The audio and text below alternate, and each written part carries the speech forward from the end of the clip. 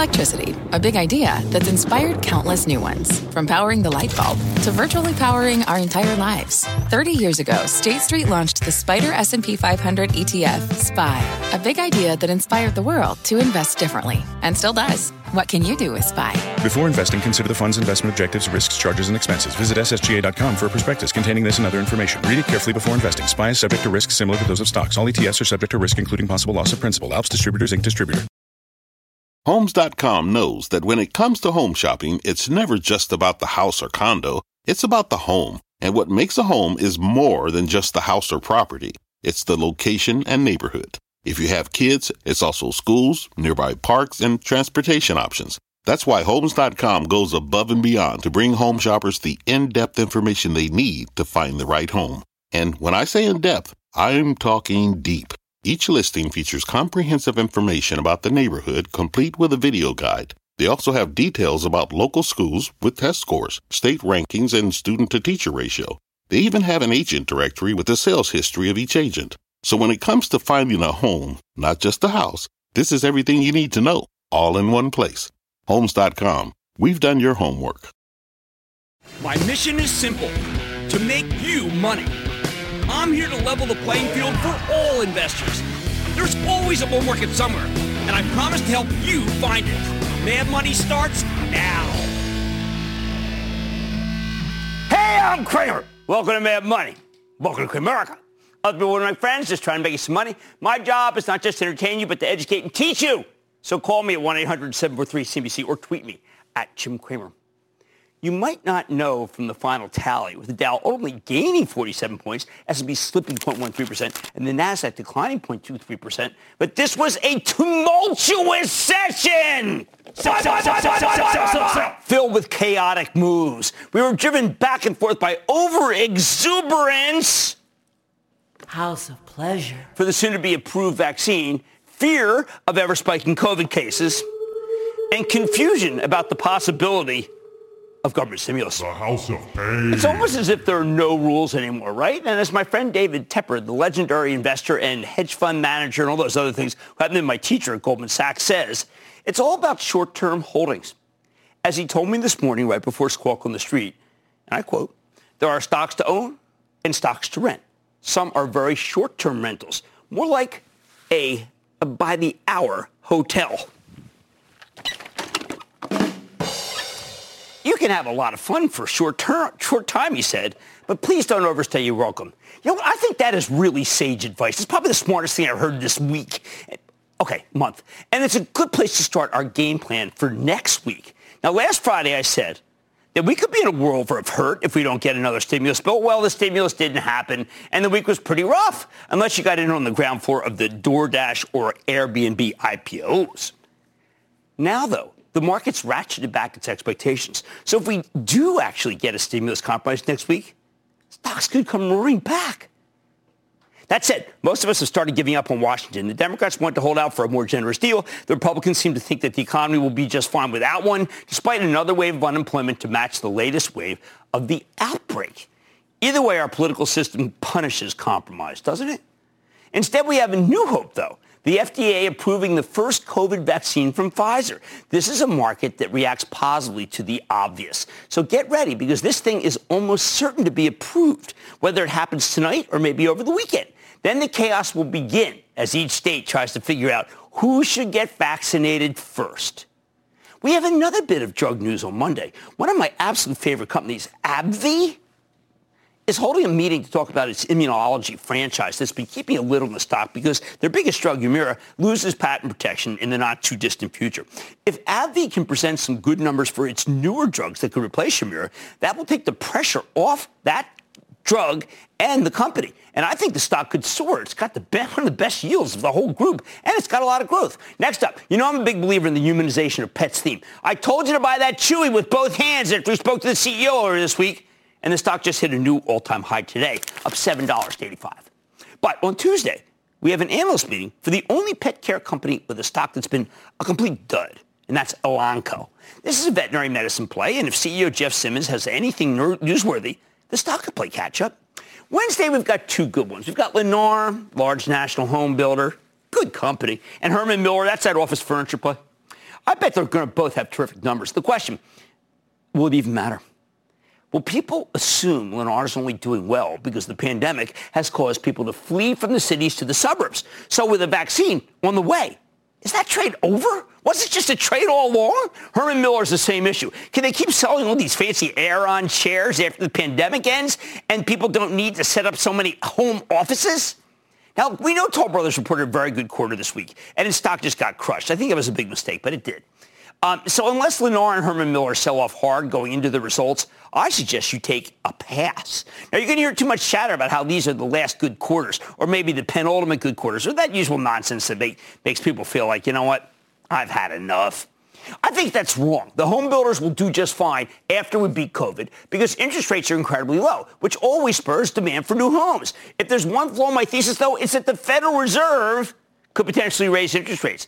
Again, I think very unlikely. But we're going to get a reality check when Fed Chief Jerome Powell speaks about the state of the economy next Wednesday. So that means, look, if Lennar really gets hammered, I'm kind of interested. Herman Miller did have an upside surprise last time, so the stock is jacked up. Anyway, Thursday's big. We start with Accenture, the information technology outsourcer and consultant, with a stock that tends to get hit on earnings. Time after time, though, that's been a terrific entry point. Be careful. When you hit up ACN, the symbol, when you type it, spell check always makes it CAN. Completely confuses you. Got to fix that. Then there's General Mills. The market sure didn't like the numbers from Campbell's Soup, but I bet General Mills will be better received. Watch their pet food business. That's that Blue Buffalo. We know that category is on fire. Baking's back, by the way, but it's possible everyone will conclude that the packaged food place will lose some of their coveted shine once we get a vaccine. Remember, they're vaccine losers in a world where we got a lot of vaccine winners. Hey, including Disney. You see that today? Whoa, what a day. Now, we can also get some good news about Moderna. When an FDA panel meets to consider their vaccine candidate, I guess you should call it, do you know that they're ready to ship 20 million doses by the end of the month, then another 80 million in the first quarter of next year? We learned tonight that the U.S. government exercised an option to buy another 100 million doses for the second quarter. I'm telling you, I said we are going to have a vaccine glut by the end of the first quarter. Speaking of vaccines, Rite Aid, symbol RAD, reports Thursday morning, followed by the FedEx after the close. We know that RAD will be one of the main distributors of the vaccine, along with CVS and Walgreens. We also know that FedEx will be shipping this thing all over the place. However, it's not much of a needle mover. That's bad news for Rite Aid because they're being beaten by CVS and Walgreens, with, of course, Amazon on the way. But it's good news for FedEx with its thriving e-commerce business, although the stock has moved so much. I don't know how much it can run if they don't say great things. Hey, then there's Jabil. Listen to this one, okay? This is a contract manufacturer for a host of different industries, do a lot of healthcare too, with a big chunk of Apple business. People will try to extrapolate the success of the iPhone 12 from Jabil, but it's a torturous affair because they're not allowed to mention the word Apple by name. Still, the analysts will figure it out, and they're going to update their forecasts on Friday. Remember, Jabil's got a lot of the 12. It's going to be very important. Finally, we've got two biggies on Friday, Darden and Nike. Now, New York City just banned indoor dining, and I think a lot of the country's going to follow that. That could be terrible for Darden's restaurants, including Olive Garden, at least in the short term. Longer term, though, get this. Darden can survive until we reopen, which means it's a last man standing situation. So you can raise numbers in the back half of next year. I expect them to say good things, but it might not matter at this point, especially since the stock's already run. A great deal from when they slashed the dividend. All right, I just boosted it. Best for last, Nike. I expect Nike should report a fabulous number because all of its physical stores markets are coming back hard, and its direct-to-consumer business is on fire. I would be shocked if Nike doesn't crush the estimates. The analysts have been recommending it endlessly this week, and they don't do that unless they have a pretty good read on the quarter. I really like the company. John Donner, would you mind calling me on the day you report? It's starting to bum me out. Anyway, it's me to John. Sorry, I invited you, all you other people, too.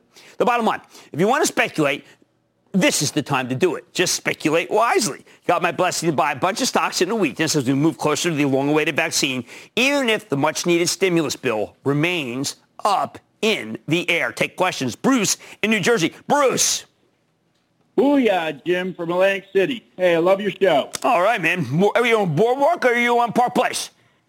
Park Place right now. Okay, good. You're green. That's a lot. That's a lot of money. That's right. My question is about Marriott International. They partnered with Grab in Southeast Asia and started an Airbnb-type service. The stock has gone up around 25 points. Now that vaccine is in reach, do you see it going up to pre-COVID levels or even higher? I think it will. I think that it's a well-run company. And let me tell you why, Bruce. And this is a great question. A lot of hotel chains went under or have had to pull back, but Marriott had the best balance sheet.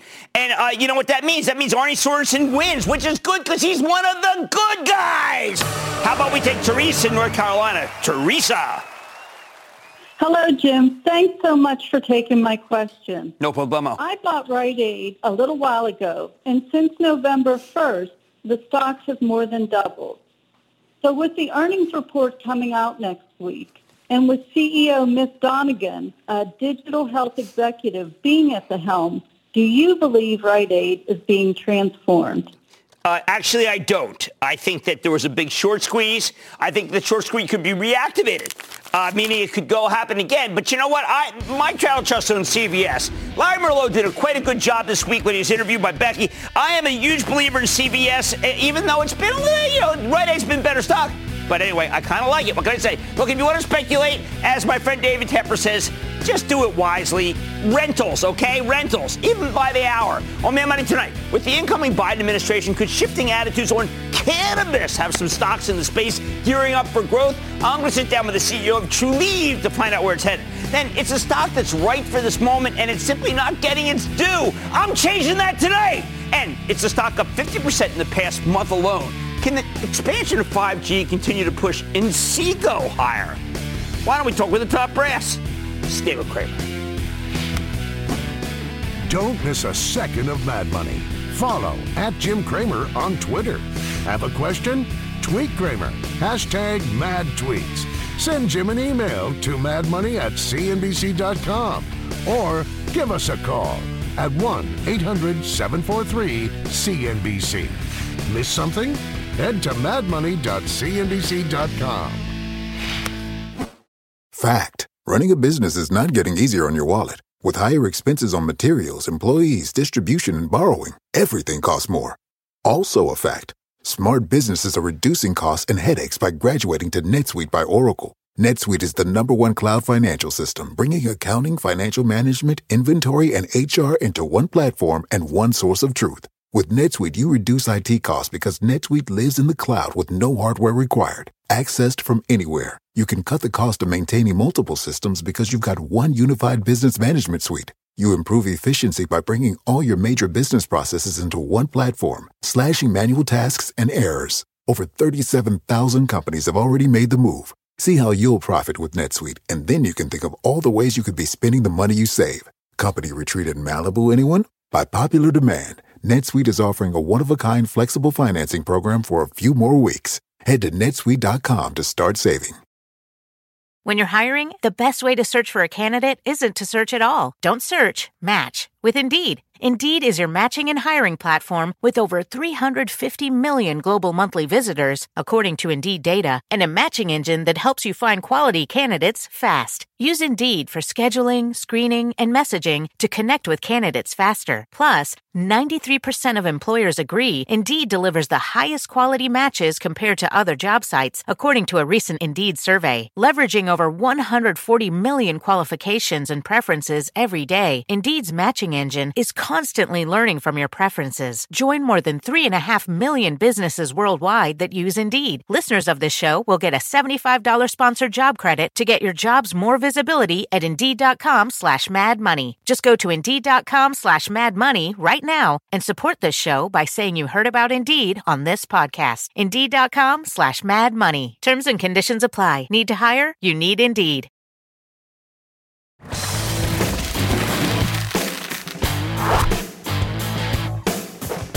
Every year, more and more states legalize marijuana.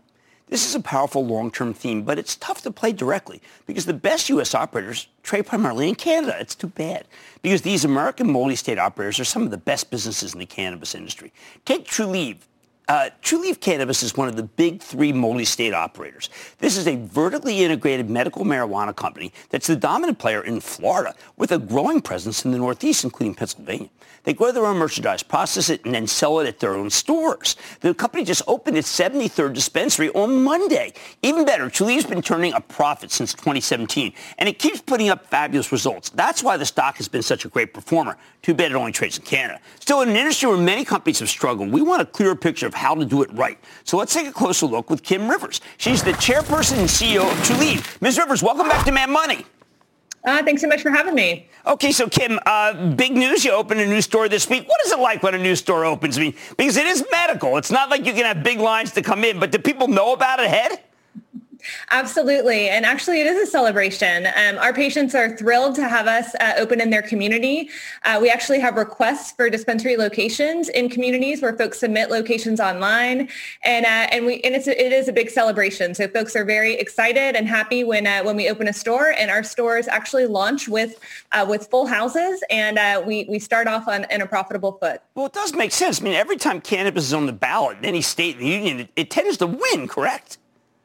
That's right. Actually, in this last election, every single state, which were 5 of them, that had cannabis initiatives passed overwhelmingly. And we're talking about states like Mississippi, which, of course, is deeply red and very conservative, and all the way, of course, to other states as well, such as, North Dakota and so forth. So it's been an amazing run for cannabis lately, and it certainly is becoming more and more normalized. Okay, you have a great hub strategy, and it's helped you deliver some incredibly good same-store sales numbers. And you're big in Pennsylvania. Made some acquisitions. They seem good. Can I expect the same thing to happen in the great state of New Jersey where we are right now? Well, I mean, New Jersey is certainly hot right now, as the governor and others are poising that state for recreational cannabis measures to come. And really in the Northeast as a whole, we see that region turning on. And for us, really, the hub strategy is about just market opportunity and making sure that we have scale in different hubs as the federal landscape changes, which is changing around us, like we just said. And so it's important to have economies of scale and, again, efficiencies. And it's really all about bringing the best quality products to the customers with that fantastic customer experience. And, the U.S. is a very different market than our friends to the north. And there is real incredible opportunity here as we look at the numbers and the growth trajectory for the U.S. in the years ahead. You put up 19% same-store sales for the stores that are in the entirety for the quarter, the 29 stores. And it makes me think to myself, what are you doing with all that cash, given how convoluted our country is about cannabis companies putting cash in the bank? Yeah, that's a great point. So we're reinvesting dollars earned into the business, and it is really important for us to have strong ROI for every dollar that we spend, because as you know, we're taxed under 280E, so it's effectively a 50% tax rate, and we don't have access to normalized lending, which means that we can't take out a mortgage or a normal business banking loan. And so we do have to be very cognizant and really focusing on fundamentals for our growth strategy. And as, of course, we also know the capital markets can be fickle. So really, True Leaf has been fundamental focus from the very, very beginning. And that cash will go to fund additional expansion, like you just mentioned, stores in Florida and our other markets in the Northeast, along with organic growth. We're applying for licenses currently as well. And then, of course, making sure that we're reinvesting in innovation and product development, which, of course, you have to be on the cutting edge in this industry because it does change very quickly. Okay, so you have a seed to sale strategy. What does that mean in terms of where you grow and how you bring it to market? Sure. So it basically means that we control the supply chain, and we are required to be seed to sale in Florida. So that's a forced vertical market. Okay. In other markets, we will be seed to sale in some places. In other markets, you can't be seed to sale. So it really is a regulation by regulation environment right now in the U.S., and it is very checkerboard. But what that means for us in Florida is it means that we have 2 million square feet of grow, that we produce over 550 SKUs, and that we distribute those across our 68 dispensaries in the state of Florida, direct through our retail locations, or also through home delivery, most of which is the next day across the state. So it really allows us to control the quality, the customer experience, and of course gives us margin protection. One last question, Gib. Why is it that a state can pass legalization and it takes forever to open a dispensary? Massachusetts, for instance. Massachusetts is an interesting example. And the reason the dispensary takes so long in Massachusetts, it's really because there's both local and state regulation that one has to navigate. And so not only do you have to have state approval for your license, and also you have vertical in Massachusetts as well, meaning you have to have the product to put into stores and grow that product, et cetera, which takes time. But also at the local level, you have to get local approval through what's called a host community agreement. So there's local politics involved and state politics involved in some markets. Oh, boy. Okay, now I understand, because once you put up a store, you make a lot of money. Well, I want to thank you so much, Kim Rivers, Chairman and CEO of Trulieve. Great to see you again. Good to see you, too. Straightforward, good retail story. They just happen to be retailing medical cannabis. Stay with Cramer. You seek the key, but first, you must learn the ways of precision, craft, and performance with Acura's all-electric ZDX. With a premium Bang & Olufsen sound system up to a 313-mile range and a Type S variant with an estimated 500 horsepower, the ZDX is their most powerful SUV yet. Unlock the energy when you visit Acura.com to order yours today. Take your business further with the smart and flexible American Express Business Gold Card. You can earn 4 times points on your top 2 eligible spending categories every month, like transit, U.S. restaurants, and gas stations. That's the powerful backing of American Express. 4 times points on up to $150,000 in purchases per year. Terms apply. Learn more at americanexpress.com/business gold card.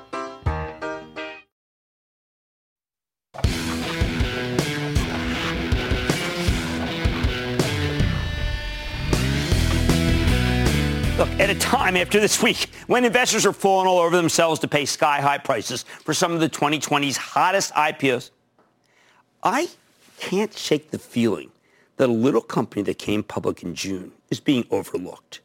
I'm talking about the AZEK company, AZEK, which makes faux wood construction products. Now, we recently spoke to the CEO, Jesse Singh, and I thought he told a terrific story. I think the stock hasn't gotten enough love, so I'm circling back and telling you to start loving it. In fact, I think it's a disgrace how AZEK has basically become the Rodney Dangerfield name of this market. It gets no respect. Last week, the company reported a fabulous quarter, and the stock sold off anyway because people were confused. And that's why tonight I'm pounding the table on this one. AZEK's got a great business that's taking market share, expanding its margins, and getting a boost from COVID as millions of people trapped indoors remodel their homes. It is one of the biggest secular trends. Plus, unlike all the recent IPOs that we've shot into the stratosphere, AZEK's lockup on insider selling has already expired. That's probably why the stock can't seem to build much momentum. I think that's creating a terrific buying opportunity. You don't have to pay up to get it, unlike some of the ones that we saw this week. And I think the stock will be able to turn around once it digests all the selling. We're not there yet. Now, there's one more reason I'm calling AZEK a top idea for 2021. The lockup expiration on Wednesday finished, and I think you can use the subsequent volatility as an entry point, because I see people chasing stocks all over the place, and it's driving me crazy. We don't chase. We have patience. What has made me so bullish about this thing? Okay, AZEK makes building products that replace traditional materials, especially lumber, and have much lower maintenance costs. I just decked my place with it. Haley had it. He did a great job. It's his wife's birthday tomorrow. It's okay. You could build yourself a new deck out of wood, but then you got to sand it, you got to seal it and paint it, all things that I'm really not that good at every few years, and that's assuming it doesn't warp or rot from water damage or get eaten by termites. Or you could build with AZEK's composite alternatives that look just like wood, but don't need much in the way of maintenance. And, hey, no splinters. AZEK does composite deckings, railings, lighting, and exteriors like trim and moldings. They're the number 2 in the industry behind Cramer fave, Trex. I like this composite business because before the pandemic, I think it's the answer to every homeowner's prayers. When Yeats wrote The Second Coming, you know, things fall apart, the center cannot hold, mere anarchy is loosed upon the world. I'm convinced he was talking about home ownership. I feel the same way every time there's a leak or some mold. The maintenance never stops. Except with AZEK, you can build a whole composite deck or give your house some nice composite siding, and you never really need to think about it again. Now throw in the pandemic. With COVID causing a mass exodus from the cities to the suburbs or the country, where you'd still be stuck at home. But at least you'll have a little more room, not to mention some outdoor space. We've seen a boom in new home building and renovations. Lowe's just said it to us again this week. I like that stock, too. Now, the housing bull market has been fabulous for ASIC's residential business, which is up 30% in the most recent quarter, even as their much smaller commercial division is, I think, struggling. Speaking of the quarter, we know ASIC's doing well because we just spoke to the CEO a week ago, and after he delivered a tremendous set of numbers. The company gave you a strong top and bottom line beat, with net sales up 22% year over year. Even better, they had some very encouraging things to say about the next quarter, and they guided for higher than expected sales in 2021. If this had been a tech stock, it would have doubled. When you drill down, you got a company with a massively growing total addressable market, or TAM, as people use composites for more and more stuff, a company that's gaining market share with expanding gross margins, and a terrific CEO. Maybe the most impressive part of this whole darn thing is the margin expansion, what they make after the cost of goods sold. Their manufacturing productivity increased by 350 basis points from 2017 through 2019, and now they're projecting another 420 basis points of improvement from last year through 2022, thanks to gains from recycling. That means more and more profit to the bottom line for you. Meanwhile, the company's also been cleaning up its balance sheet. This was a private equity-backed IPO, and those often come with too much debt. But at this point, ASIC's net leverage ratio is down to 1.2. That means the earnings before interest, taxes, depreciation, and amortization could theoretically pay down the remaining debt in a little more than a year. That means lower interest payments, which makes, again, the company much more profitable. Then there's the market share question. After Jesse Singh took over as CEO in 2016, he used to be a senior executive at 3M, he made some major investments in marketing to really build out its brand. They now have very high name recognition among builders, 79% for ASIC decks and 66% for their Timber Deck brand. More importantly, the total addressable market for ASIC's material type keeps expanding, especially for decking, rails, and trim. According to management, there are 58 million installed decks in the United States, many of which are wood, nearly half of which are old enough that they really should be replaced. The result? ASIC's literally got more business than they can handle right now, high-quality problem. And that's even with all its plants running flat out. Fortunately, the company's bringing on additional capacity. They want to increase their decking production by 70%. Yeah, they got that much business. They already boosted capacity by 20% in the last quarter. And they're looking to add another 20% in time for peak decking season next year. You probably didn't know there was a peak decking season. ASIC doesn't, think about the current housing bull market. It's not, they don't think it's one and done. So they're preparing for the long haul. When I asked Singh why anyone still builds anything with wood, you know, given this composites are so good that you really can't tell the difference, he explained that it's about awareness. Even 10 years ago, the faux wood alternatives really didn't look that good. These days, I think you're hard-pressed to know unless you go right up and you knock on it. Between ASIC and Trex, though, they've only got about 20% of the market, meaning there's still a ton of room to grow, especially now that lumber prices are on the rise again. That makes ASIC more competitive on cost. At the same time, COVID has boosted demand for decking because if you want to see other people, a safe way to do it is to go outside. Some analysts believe the whole industry is already sold out through 2021. That's why they've been able to raise price. ASIC also has a sustainability kicker. All this stuff is basically plastic, which is made from fossil fuels. But unlike the competition, ASIC's all about recycling. The other guys do some recycling too, but these guys are all about recycling. They source scrap materials direct from fabrication shops, construction sites, and remodeling projects. And I don't mean to denigrate Trex. Trex does a ton too. I mean, these are both great ESG situations. Each year, these guys, ASIC, diverts approximately 400 million pounds of scrap from landfills. Not only is that great for the environment, it's also great for ASIC's margins. Right now, the stock sells for just over 5 times next year's sales forecast, making it a lot cheaper than one big competitor, Trex, which is at just under 9 times sales. ASIC's a little more expensive on an earnings basis, but the company's geared for growth over profitability right now. I think it's less illuminating. One last thing. ASIC's lockup on insider sales, as I just explained, expired on Wednesday, meaning all these insiders who've been frozen can sell their shares. Probably some did already if they were going to press it. And that means the stocks could come under a little more pressure as everybody who has it at such a low basis cost has rings to register. Of course, we don't know who's really selling and who's not. That means it's good to me. It means you can buy ASIC into weakness. That's a good way to buy things. You don't always have to buy strength. Bottom line, this is a simple story. ASIC's got great management, great financials, and demand for their products is off the charts. I bet they can keep beating the earnings estimates, and that translates into higher stock prices down the road. Not everything can be an air dot this and a door dot that. If you can get into dips in the next few weeks, I think ASIC will be even better. Hey, by the way, the catalog's great looking. Let's go to Brandon in New Jersey. Brandon. Booyah, Jimmy Chill. How did your week go? The chill man doing good. How about you? I'm doing great, Jim. So I know you have been behind Yeti since it was $18 per share. You bet, and everybody hated it. And that was because they were idiots. All right, well, they were ill-advised. Go ahead. Oh, what, I cut off Brandon? I like Yeti. I like Brandon. Oh, Brandon, I'm sorry. I ruined Brandon's weekend. Brandon, I think you're the greatest guy on earth. I'll buy a Oh, sorry, restaurant's closed. Justin in New York. Justin. Is this Jimmy Chill? Oh, it'd be the man. How about you?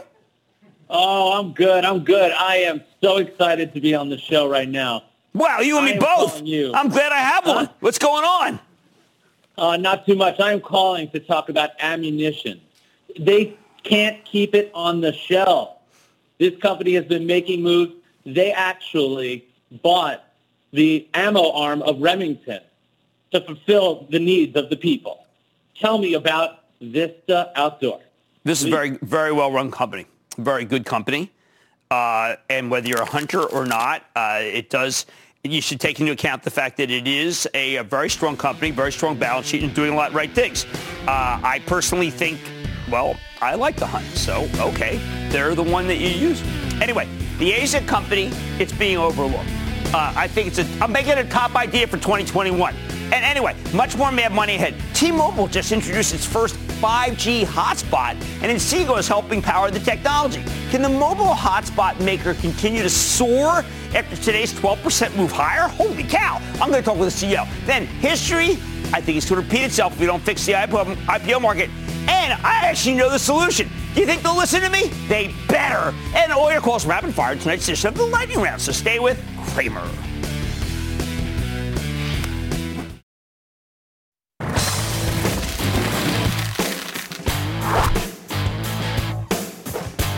Time to circle back to the best little telco infrastructure company that you may never heard of.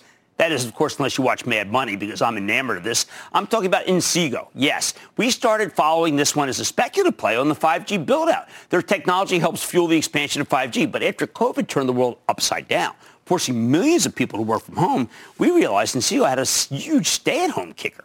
Their wireless hotspot devices have been flying off the shelves because families are desperate for bandwidth. When your kids are hogging the broadband to attend classes via Zoom, you can set up a hotspot to hook your device into the mobile network. As a result, Inseego's stock has just soared from $7 at the beginning of the year to $13 and change, including a monster 12% move today, on top of a 9% gain yesterday. What happened? Well, Inseego partnered up with T-Mobile to provide the hardware and software for their first 5G mobile hotspot, and T-Mobile happens to be hot. It's huge. So let's check in with Dan Mondor. He's the chairman and CEO of Inseego to get a better sense of where this company's headed in the wake of this amazing deal. Mr. Mondor, welcome back to Mad Money.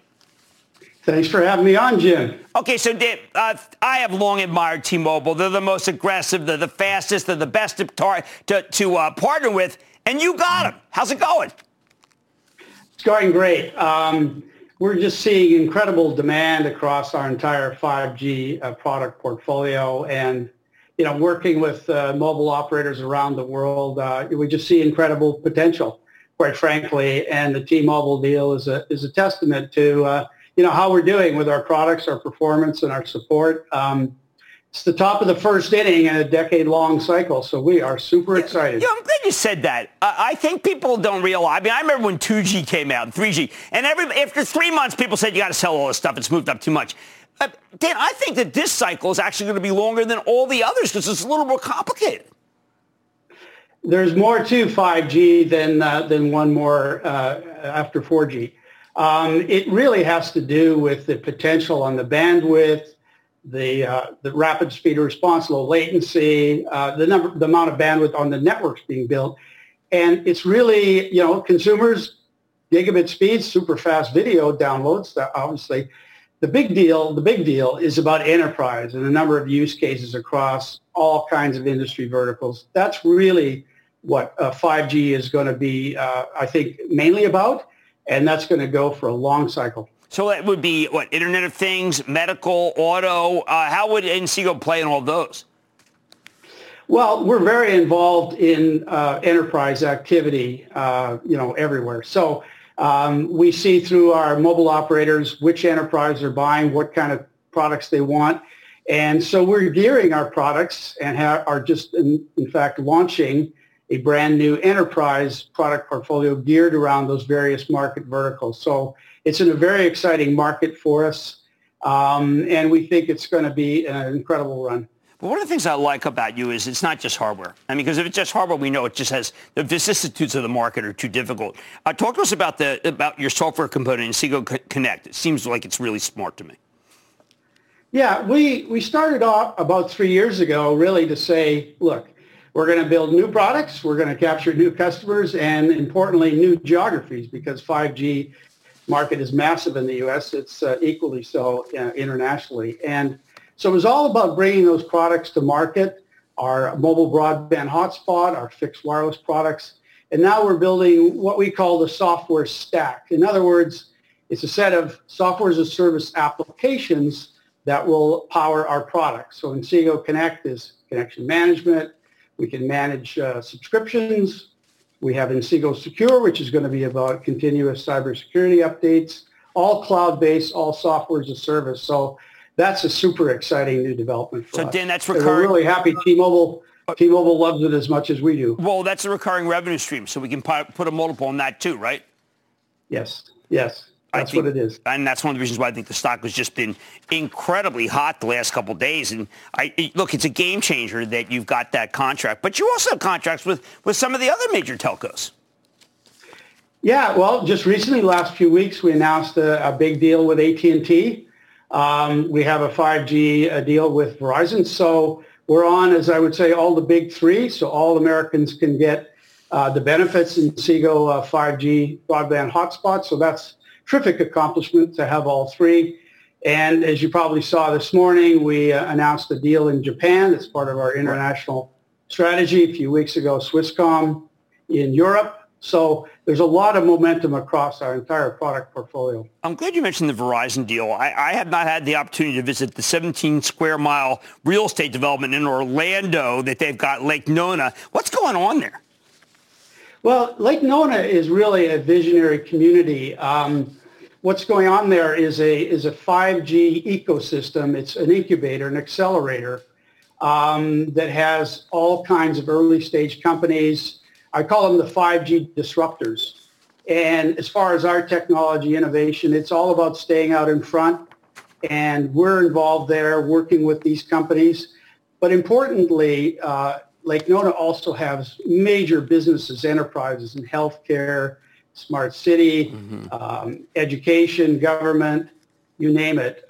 So what we're doing with them is using our products to test out real world applications, use cases with those major customers, those enterprises that will obviously buy that technology, versus you're kind of off in a lab doing stuff all on your own. So super important incubator for 5G innovation. All right, well, when you talk about 5G innovation, I'm always trying to figure out what I can get out of 5G when it comes to video. For instance, Eric Yuan, who's just a terrific guy, was named the Business Person of the Year by Time Magazine today.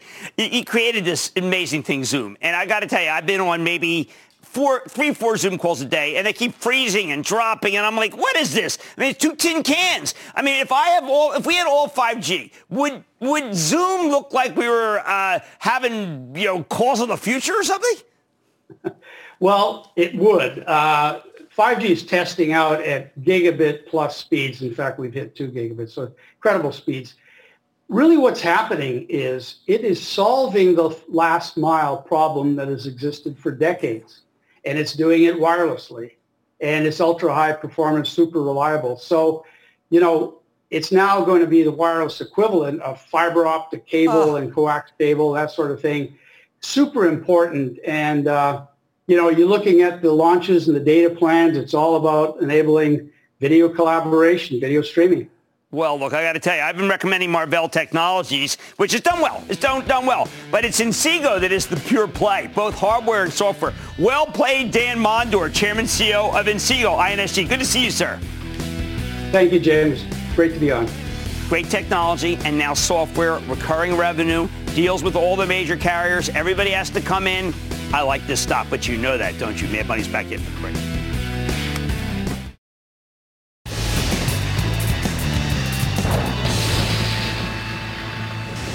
It is time. It's up in the light round. And then the lightning round is over. Are you ready? Ski Daddy, time for the lightning round. Let's start with Josephine in Texas. Josephine. Hey, booyah, Jim. Booyah. I'm so glad to be on your show. I love your show and your wonderful insight. Oh, thank you. I bought Tortoise Energy Infrastructure about 5 years ago. It was doing real well. And then this year, for some reason, it just split. I mean, it did a reverse split. So your thoughts on it, Well, please? we don't really know. I mean, it's an MLP holding company, basically, so we have to kind of unpack it to know what it really is. But that group has been horrendous. They all started bottoming at the same time that oil bottomed, and they're coming back. I would just hold on to it, but I don't know exactly what's in it because, like I said, it's kind of a holding company. Let's go to Matt in Washington. Matt. Jim, you're amazing, my man. Thank you to what you guys do. Thank you. Quick shout out to my parents, my friend who brought this stock to me, and go Sounders. Big game tomorrow. Definitely Joe. I mean, he's dynamite. What's up? All right. Nano Dimension, ticker NNDM. The 3D print. Look, if I went 3D print, I've been going to HP. Apparently there's HPQ. There's a 3D print company that's a SPAC. So we got to check on them, too. But these guys, crowd and field. How about that? Let's go to Juan in Texas. Juan.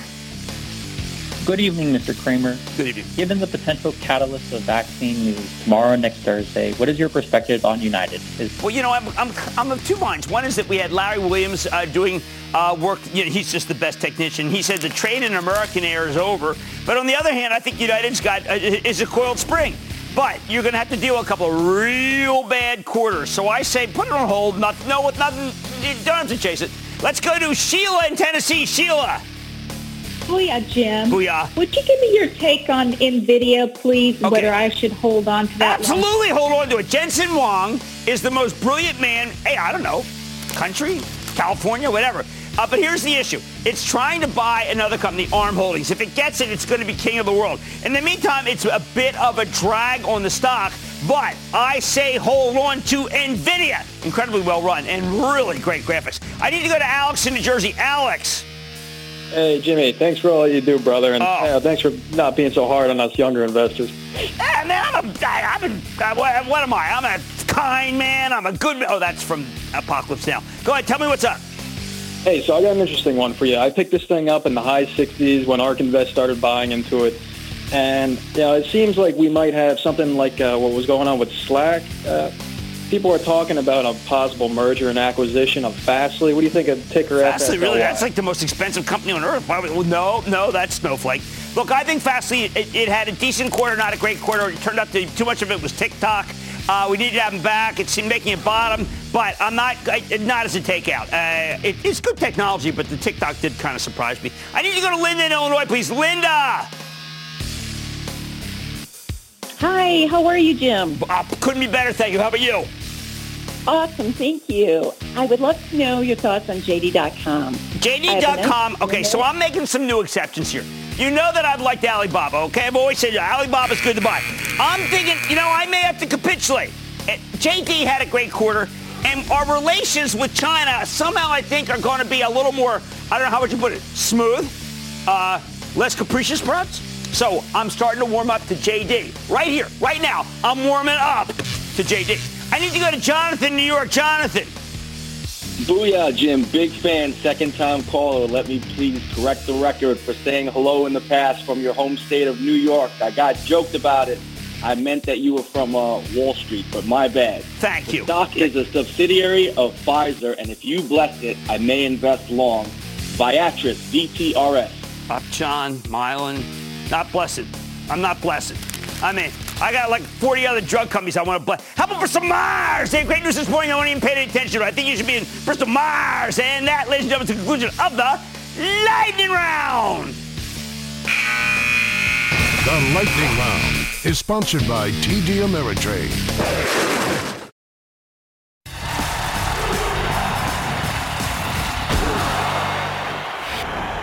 I lived through the dot-com era once. I don't want to do it again. The IPO craze in 1999 and 2000 wiped out a whole generation of investors. I vowed back then that I'd do my best to educate everyone, the investors, the brokers, the syndicates, even the SEC, so that we could avoid repeating that horrible experience. So let me tell you what happened then. and how it relates to what's happening now. You can capture the whole dot-com period in one single word, and that word is mania.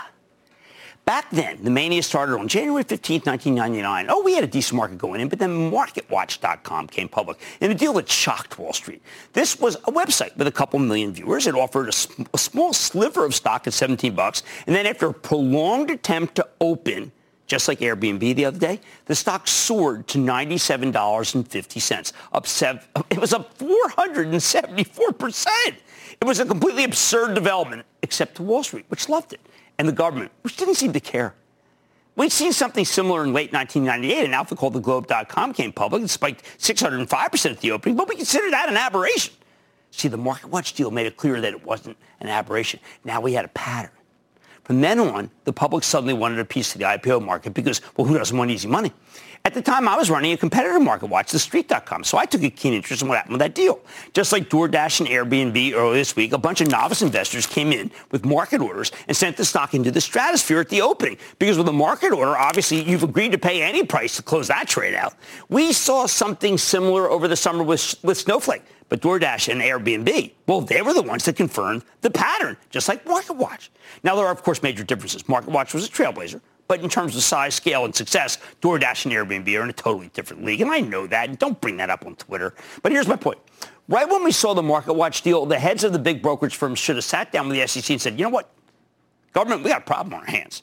The rules don't give us the flexibility to offer a lot more stock on the fly to meet additional demand when the public comes out in full force. And they're coming out with waves of market orders. So please let us go to the selling shareholders and the company to have a plan to free up more stock on the fly so we can create a more orderly market. Because believe me, that was not an orderly market with Airbnb or with DoorDash.